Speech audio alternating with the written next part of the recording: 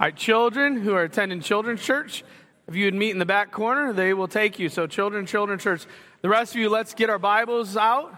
Let's open them up to Matthew chapter 6. If you don't have a Bible, I would encourage you to pick one up over at the resource table so you can follow along. We are at Matthew chapter 6. If you're visiting, we are studying the Gospel of Matthew, so we're slowly working our way through it. So we are at Matthew chapter 6.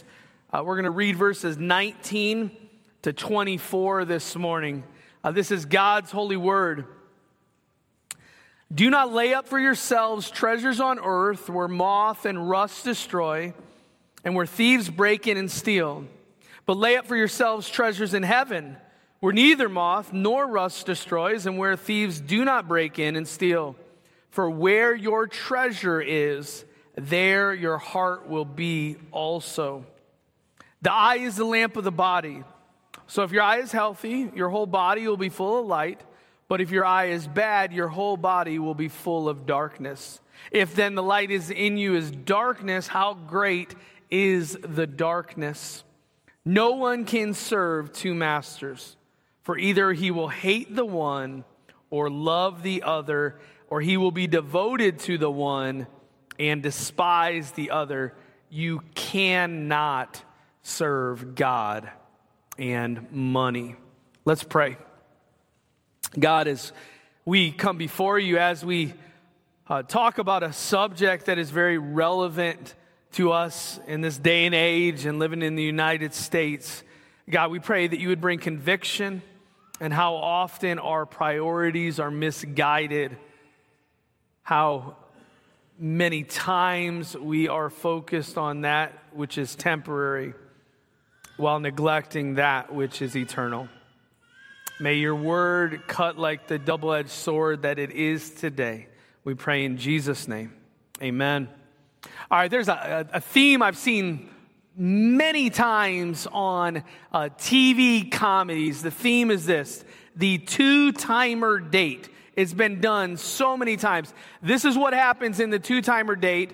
A person double books a date, usually a guy. And rather than not go to one of the dates, he decides that he is able to juggle both dates. So it'll usually be at a very close location. So maybe two restaurants that are side by side. And over the course of the date, what he has to continue to do is make up excuse after excuse why he is leaving the one date to go outside. So I left something in my car. I need to use the restroom. He's constantly juggling these things. I've seen it done before where also the dress attire between the two restaurants was different. And one required like a suit and tie. So he had to keep changing his outfit between dates. And as it got more and more stressful, he forgot to change. So he walks in and where he was normally, it was like a burger establishment. He's in a suit and tie. And she's like, "What are you doing?" And he's like, "I just didn't feel classy enough in that moment." And then he's bouncing back and he walks into the one place where you have to have this suit and tie, and he's got a t-shirt on and they're like, "You can't." And it's just a mess, and it's very comical for the viewer. But what we see in all that is the balancing act of juggling two loves is not feasible. One love will inevitably win out, and usually both loves will be hurt because our hearts are not designed to be divided. And what we're going to see in today's passage, that is even more true with our hearts and God. God is not okay with us sharing him with somebody else. He's not okay sharing our affections. He's not tolerant with us loving, being consumed by, pursuing the temporary trinkets of this world. He demands our absolute devotion. There is no room for two-timing God, as we're going to see in our text today. In order to really delve into the issue of the world and wealth and money and possessions and our devotion to Christ, we're going to ask three questions today that we'll answer. First question is, what do you seek? What do you seek? What is the place where your heart's desires are met? Secondly, we're going to ask the question, how do you see Where is your eyes focused and fixated? And then lastly, we'll ask the question, who do you serve? Who are you a slave to? So let's begin our time as we start at verse 19 and ask the question, what do you seek? Now, to kind of catch us up to speed, for those of you visiting where we are contextually in the Gospel of Matthew, we're in the Sermon on the Mount, and what we've seen Jesus doing, he's combating faulty living, if you remember. Previously, he was dealing with faulty or wrong beliefs, and we've seen him address 3 spiritual works that they were doing for the wrong motives. They were giving wrongly, they were praying wrongly, and they were fasting wrongly. Now he's kind of transitioning focus to where their priorities are misguided. As we ask the question, what do you seek? First part we want to look at is, do the treasures last? Treasures that last. Read verse 19 with me. He says, do not lay up for yourselves treasures on earth where moth and rust destroy and where thieves break in and steal. So first, let's look at the prohibition. That they need to not pursue wealth as the end-all and be-all. To lay up, it's the idea to stack, to gather, to accumulate. It's indicative of the bumper sticker I saw once where a person was driving a very fancy sports car, and on the bumper sticker it said, "He who dies with the most toys wins." So the stacking, it's the sense where it's just getting bigger and bigger. If you were looking at a casino and somebody was at a table and they kept winning, their chips would get growing and growing and growing. And that's what Jesus is prohibiting. A couple thoughts as we move on though. One, and we'll see this throughout, Jesus is not against wealth, okay? Jesus is not against money. Jesus uses wealth and money often as a means by which he can carry out his purposes and wills. The issue is when it becomes the consuming force, the aim in life, the target. So being wealthy is not like a sin or a punishment. It's if the wealth is what consumes you, that is the problem. Also, when we start talking about these treasures in heaven versus treasures on earth, we need to understand they go beyond possessions. Do you understand that? It's not simply that cut and dry where when we store up treasures in this world, it's all about money and your cars and your houses. No, here's some other things that we store up treasures in heaven or on earth. When we seek man's approval, prestige, fame, positions of power and authority, reputation, to name a few, those are ways that we are storing up treasures on earth.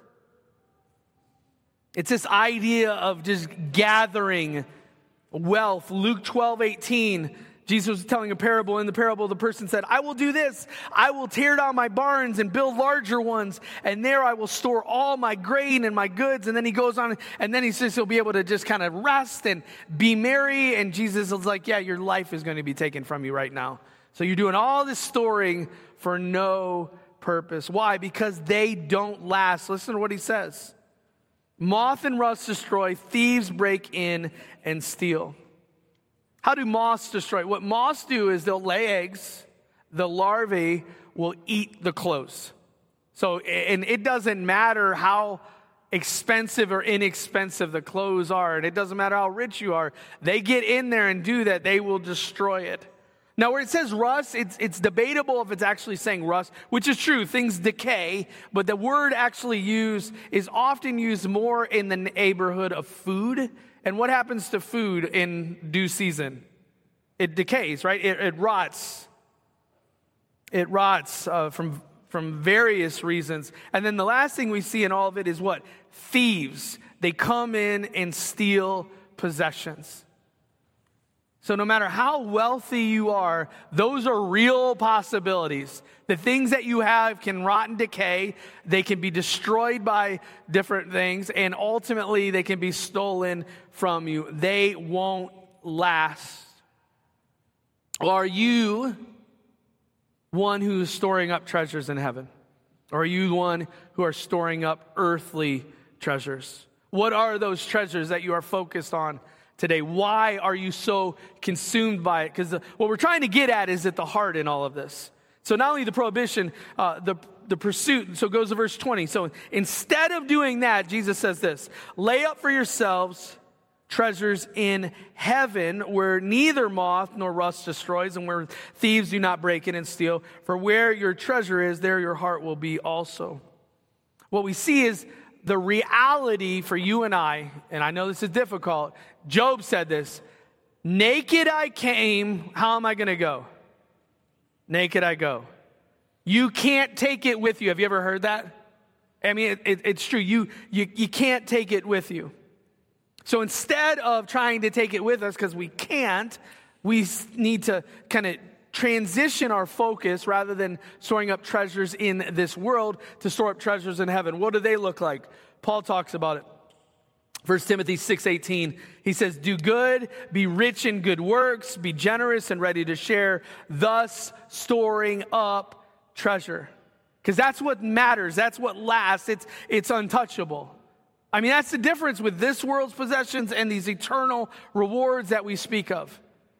I mean, is anybody here ever, is the older people, so anybody over here at the age of 50, have you been able to survive with one car your whole life? Why not? We don't have any 30, 40-year-old cars that are running like, no, because what? They decay. Imagine a car that once you have it, it never rusts, the engine never breaks down, it's invincible. That would be a good car, right? And what he's saying in a spiritual realm, that the treasures that we store up in heaven, they last. 1 Peter 1:4, we have an inheritance that is imperishable, undefiled, unfading, kept in heaven.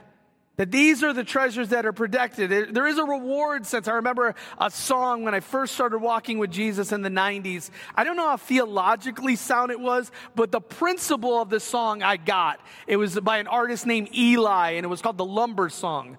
And the theme was, that's all the lumber you sent. That's all the lumber you sent. So he was able to be up in heaven. As he's in heaven, he's being guided through heaven. And it finally gets to the house that God had prepared for him. And when he got to the house, it was a shack. And he was so confused. And he was basically told, that's all the lumber you sent. In other words, that is all you didn't focus on the things of eternity. You were so focused on the transient nature. And I think for a lot of us, if we're really being honest, if we're really being transparent, for a lot of us, our focus is this world. In a given day, in a given week, in a given month, man, we store up treasures on this earth.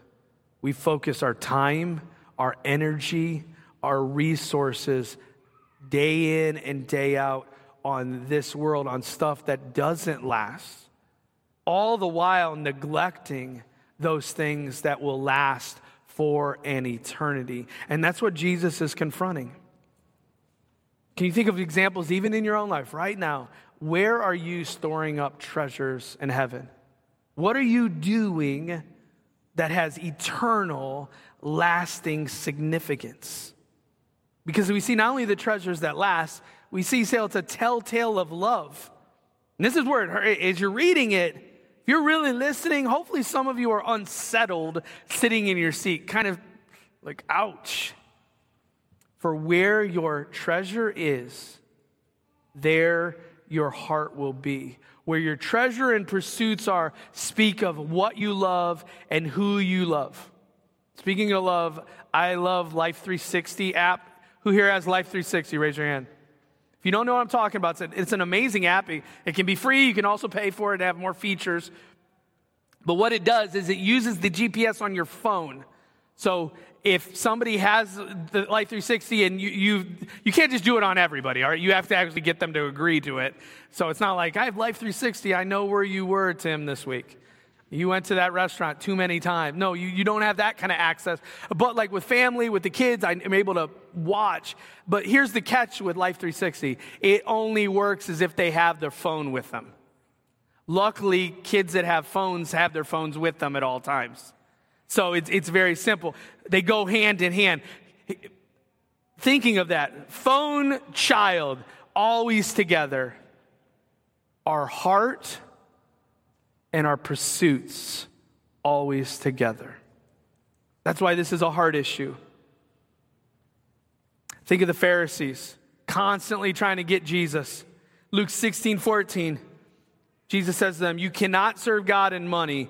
The Pharisees, who were lovers of money, heard all these things and they ridiculed him because their pursuit and their hearts were hand in hand, and it was money, not God. They appeared religious, but at the end of the day, their real God was not God. It wasn't Yahweh. It was money. It's not just Pharisees. I think a great example of this is Solomon. As you look in the Bible, his heart's aim was constantly everything but God, it seemed.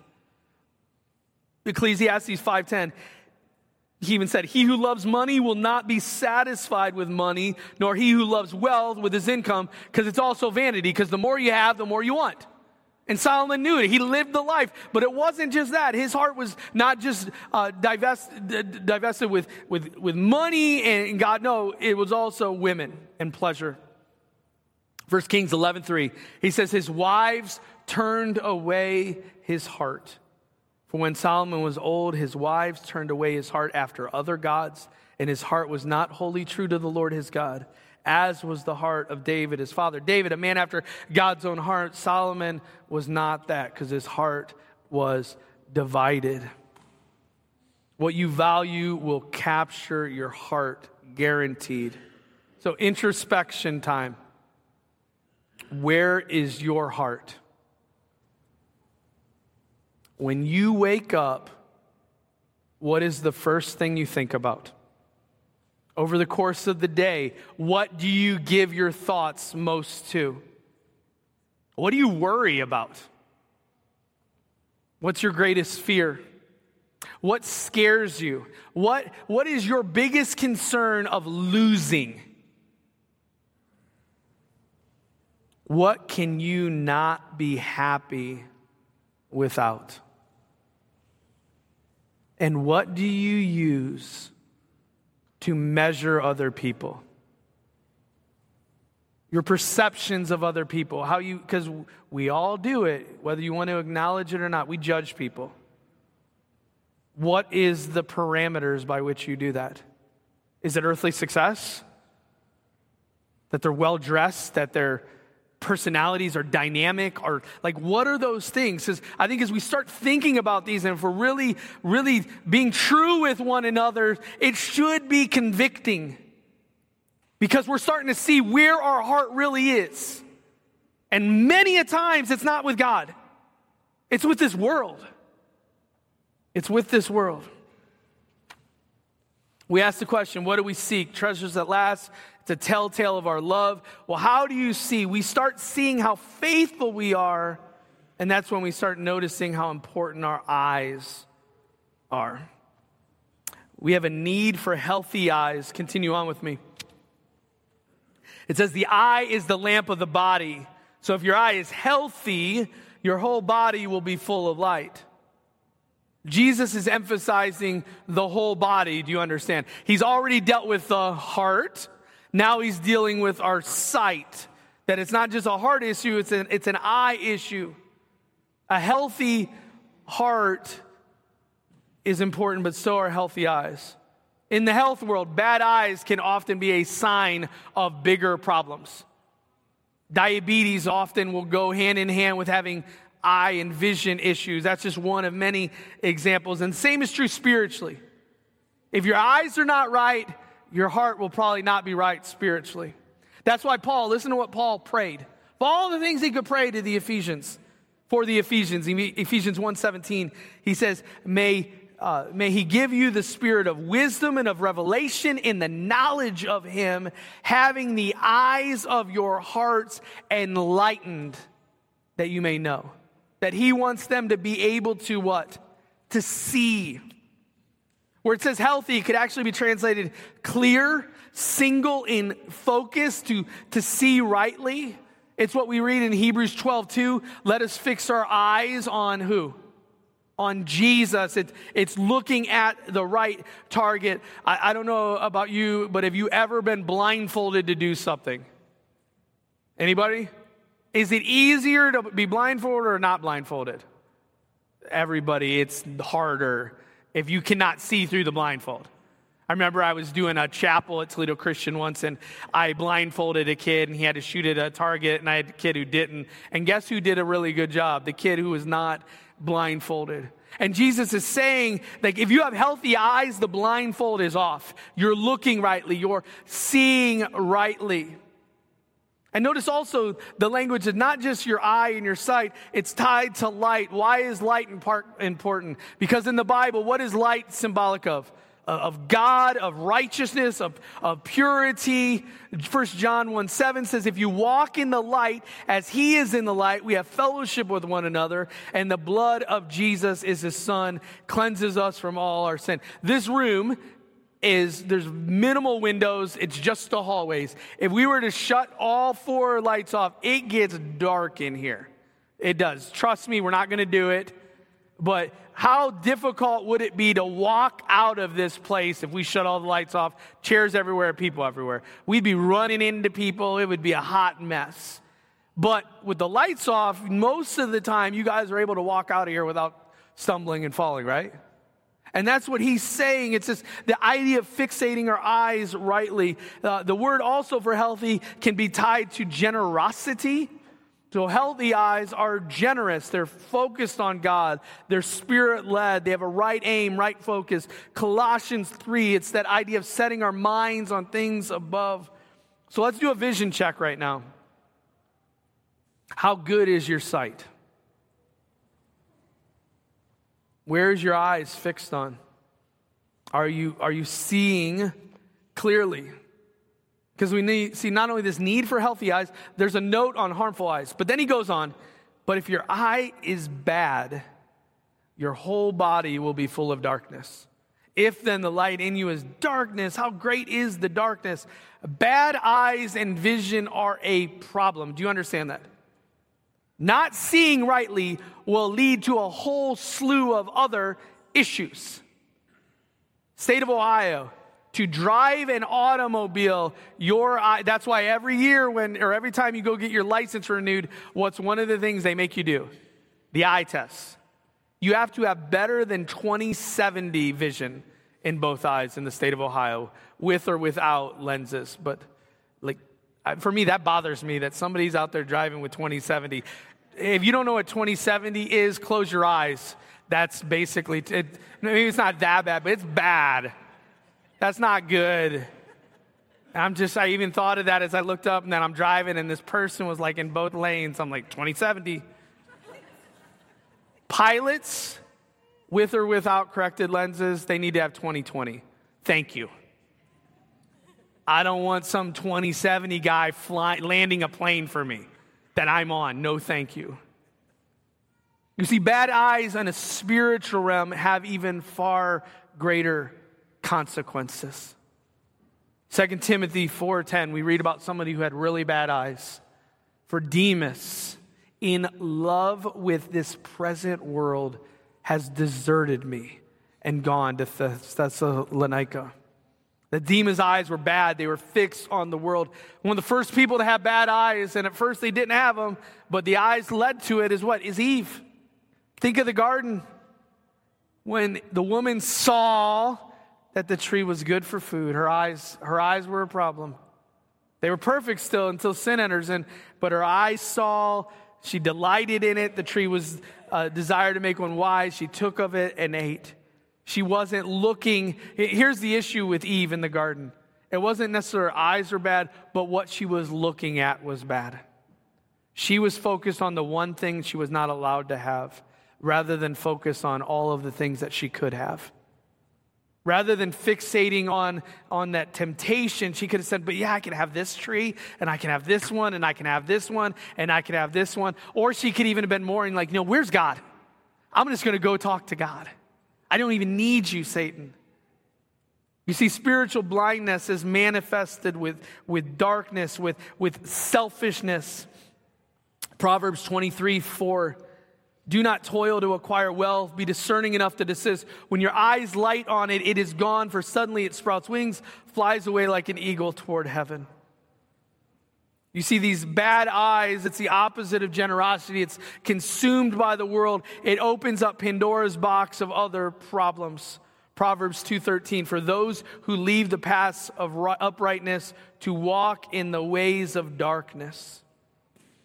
And what I think we see happening in this, as we start talking about these harmful eyes, it's not as obvious to you and I on the surface.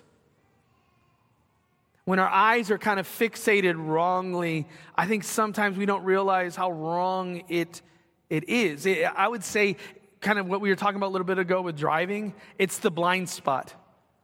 Because I've driven before and I didn't notice a car was in my blind spot. And by God's grace, I did not hit that car when I swerved over. They moved out of the way. They beeped, maybe gave gestures towards me. As they probably should have, because I did not see. And I think a lot of us, as we start talking about this, there's some spiritual blind spots going on.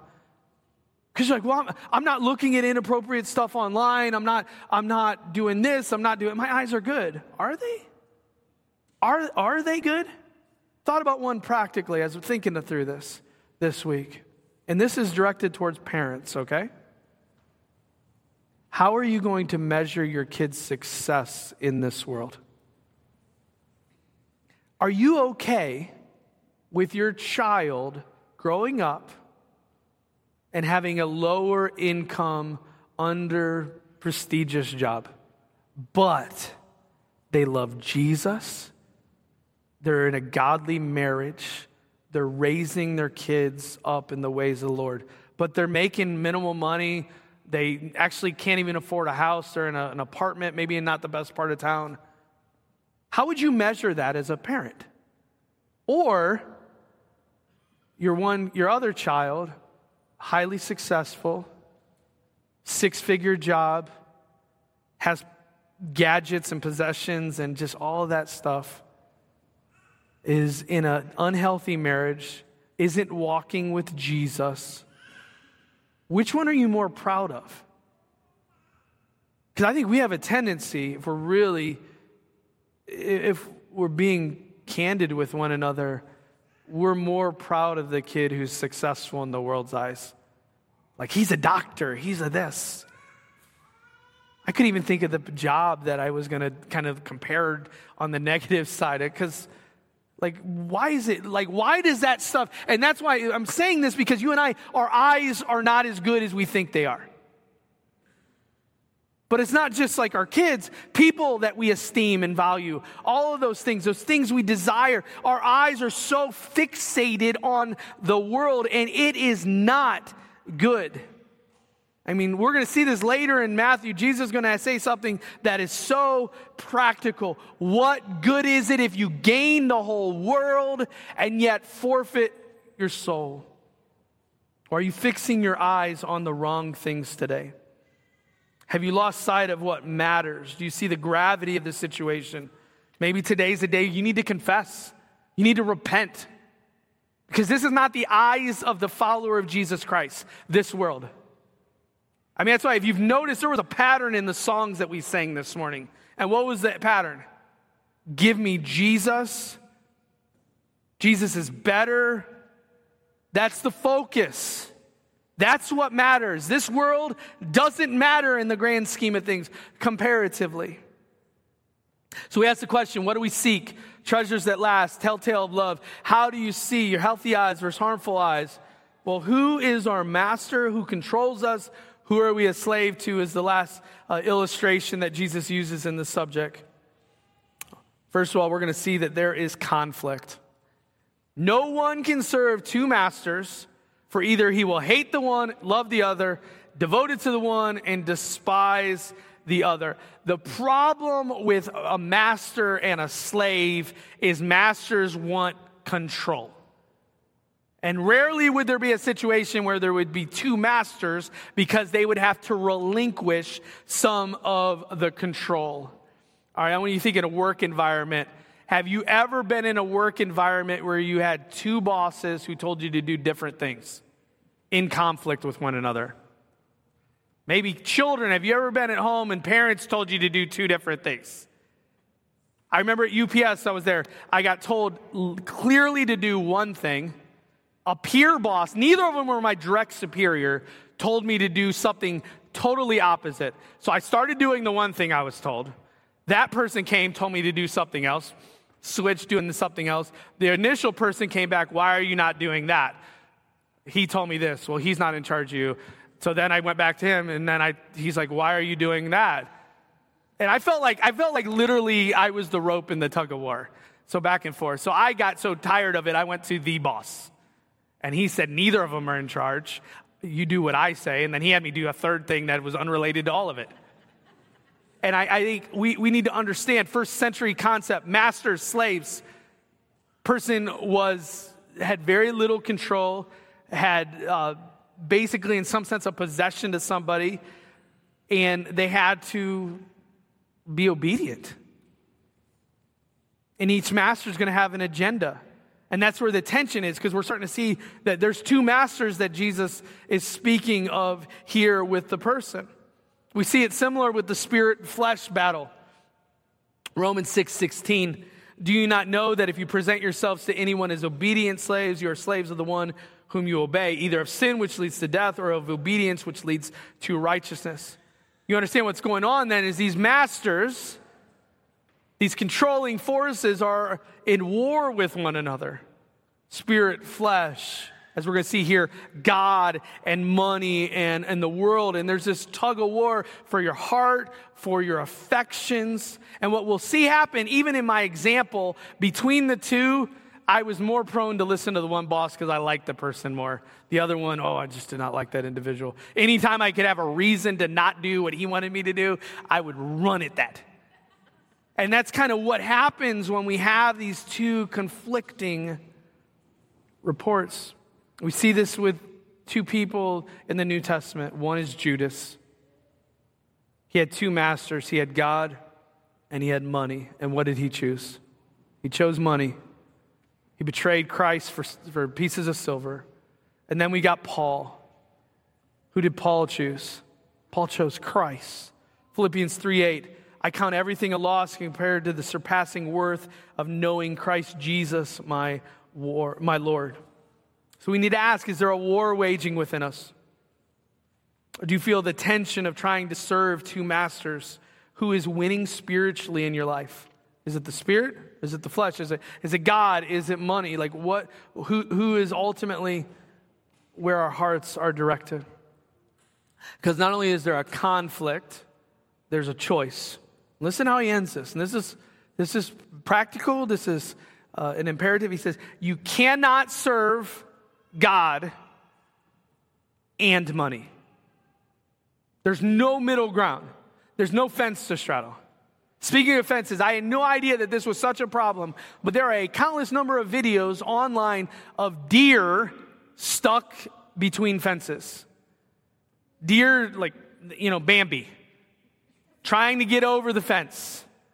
And they jump over and something goes awry and they get stuck maybe between fencing, like metal fencing that's part of the fence, whatever it is. And you got these videos where deers do not like being stuck between fences. That's what I've learned. And getting them out is kind of dangerous. But if you don't get them out, they're going to die being in this predicament. You don't want to be stuck between the two. And spiritually speaking, you can't. It's not that it's not good to be stuck between the two. You can't be stuck between the two. It's one or the other. You pick a side. We've already seen Jesus in the Gospel of Matthew. He challenges people to pick a side. Matthew 4:19, when Jesus comes along to the disciples, what does he say? Follow me and I will make you fishers of men. And what do? They leave their nets, they follow him. It's a choice. Now they could have chose to not follow him, but they chose to follow him. A little bit later in Matthew 19, Jesus is talking to a rich young man. And Jesus says, sell all your possessions, give it away. And it said, when the young man heard this, he went away sorrowful, for he had great possessions. He made a choice, didn't he? What was the choice? The world. I'm not willing. I'm not willing to give up. I'm not willing to sacrifice. And I think as we consider this subject, as we consider the world, as we consider Christ, you and I, we have a choice to make. Is it Jesus or is it the world? There's no middle ground. And I think that's frustrating for most of us because we want the middle ground. I want Jesus. I want primarily Jesus, but can I have a little world? Come on, there's some really cool stuff in this world. My heart wants to have a little of the world. Okay, I'll devote 90% of my heart to Jesus, 10% to the world. And Jesus is like, nope, I want it all. I'm not willing to share. Joshua 24:15. If it's evil in your sight to serve the Lord, choose this day whom you will serve. Whether the gods your father served in the region beyond the river, the gods of the Amorite, in whose land you dwell. But as for me and my house, we will serve the Lord. And I would argue each and every day, it's like you and I are going into the voting booth. And there's the ballot. And there's no write-in candidates. And we have two choices. We have God or we have world. And every day we cast a vote. Every day. It happens. And you're going to see it play itself out in how you spent your day, how you lived your life, how you invested your time, how you invested your money. But you are making a choice. There is even a non-choice is a choice. We must be all in. What's your choice today? Not just your words. I mean, it's great we sing a song, give me Jesus. In the morning, give me Jesus. When I die, give me Jesus. But you could say that, and yet your life and your heart say everything contrary to that. Your heart is saying, and your life is saying, give me the world. Give me that new car. Give me more money in my bank account. Give me that expensive vacation. Give me, but then also give me Jesus. It's one or the other. Does your life give evidence to what your true answer is? I think part of the problem in all of this as we wrap up our time is we don't know the value of what we have. That's the issue. The reason you and I are so enamored with the world is because we think the world is so much more valuable than it really is. And we think Jesus is so less valuable than he really is. This woman down south, she was with her friend. They were picking up some stuff at Goodwill. And I've actually never seen this at a Goodwill, but the particular Goodwill they were at had wedding dresses, like legit wedding dresses. Well, as she was looking through, she was expecting kind of comical wedding dresses, like you're not wearing that in 2023. And she found one that was really nice. And she went and tried it on, and it was amazing. She's not even getting married yet. So she's a planner. She's like, I do have a boyfriend. I wonder how scared the boyfriend was. Like, I got her wedding dress already. But the wedding dress, she bought it for $25. Sweet. Well, they ended up doing research and stuff. It's a very prestigious designer's dress. It values off the rack at $6,200. $25. She had no idea. She said this is kind of a nice dress. She had no idea that it was so valuable. And I think that's a spiritual problem that we have. We place way too much value on the trinkets of this world. We're so proud of what we've accumulated. And like I said, this is beyond possessions. This is beyond our bank account. It's beyond the number of cars you have, the size of your house, your vacation places, all that stuff. It's way more than that. It's our fame, our power-hungry grab, man's approval, reputation, the boards and the committees you're a part of that all give you kind of self-validation. But friends, here's the deal. You have all of that stuff, but you don't have Jesus, you are bankrupt. You are poor, you are destitute. Now, you could have some of that stuff and have Jesus, and that's cool. But what really matters is what? That you have Jesus. Friends, us having God is infinite value and worth. It's riches beyond measure. And I think what we need desperately is for God to give us eyes to see that and hearts to believe that. That Jesus is better, that he is the treasure, that the riches of this world are fleeting, but the riches of Christ are imperishable. So I'm being serious. Not just every day, but even every hour, you are going into that voting booth and you have a ballot and you're casting it. God or world, what's your choice going to be? Let's pray. Father, we come before you, and one, we confess our divided hearts. We ask for forgiveness. We ask for forgiveness for our unfaithfulness. Even as we study the scriptures, so many times you equate our unfaithfulness with spiritual adultery. Just as Israel was so unfaithful to you, so we are in our devotion and our commitment to this world. So God, not only do we ask for forgiveness, we pray for repentance. We pray that your Spirit would guide us, that direct us, that Lord, even in the wealth and riches that we might have in this world, that we would hold on to them ever so loosely. That, Lord, we would hold on to them knowing that you've given us, you've blessed us so that we can bless others, so that we would be generous in giving, that we would not be so concerned about building up this giant nest egg so we can hide and just live it up the remaining of our life. But, Lord, that we would look this as a way by which we can advance your kingdom. We pray today, Lord, that when we cast that vote, it would be you. We pray in Jesus' name. Amen. Please stand.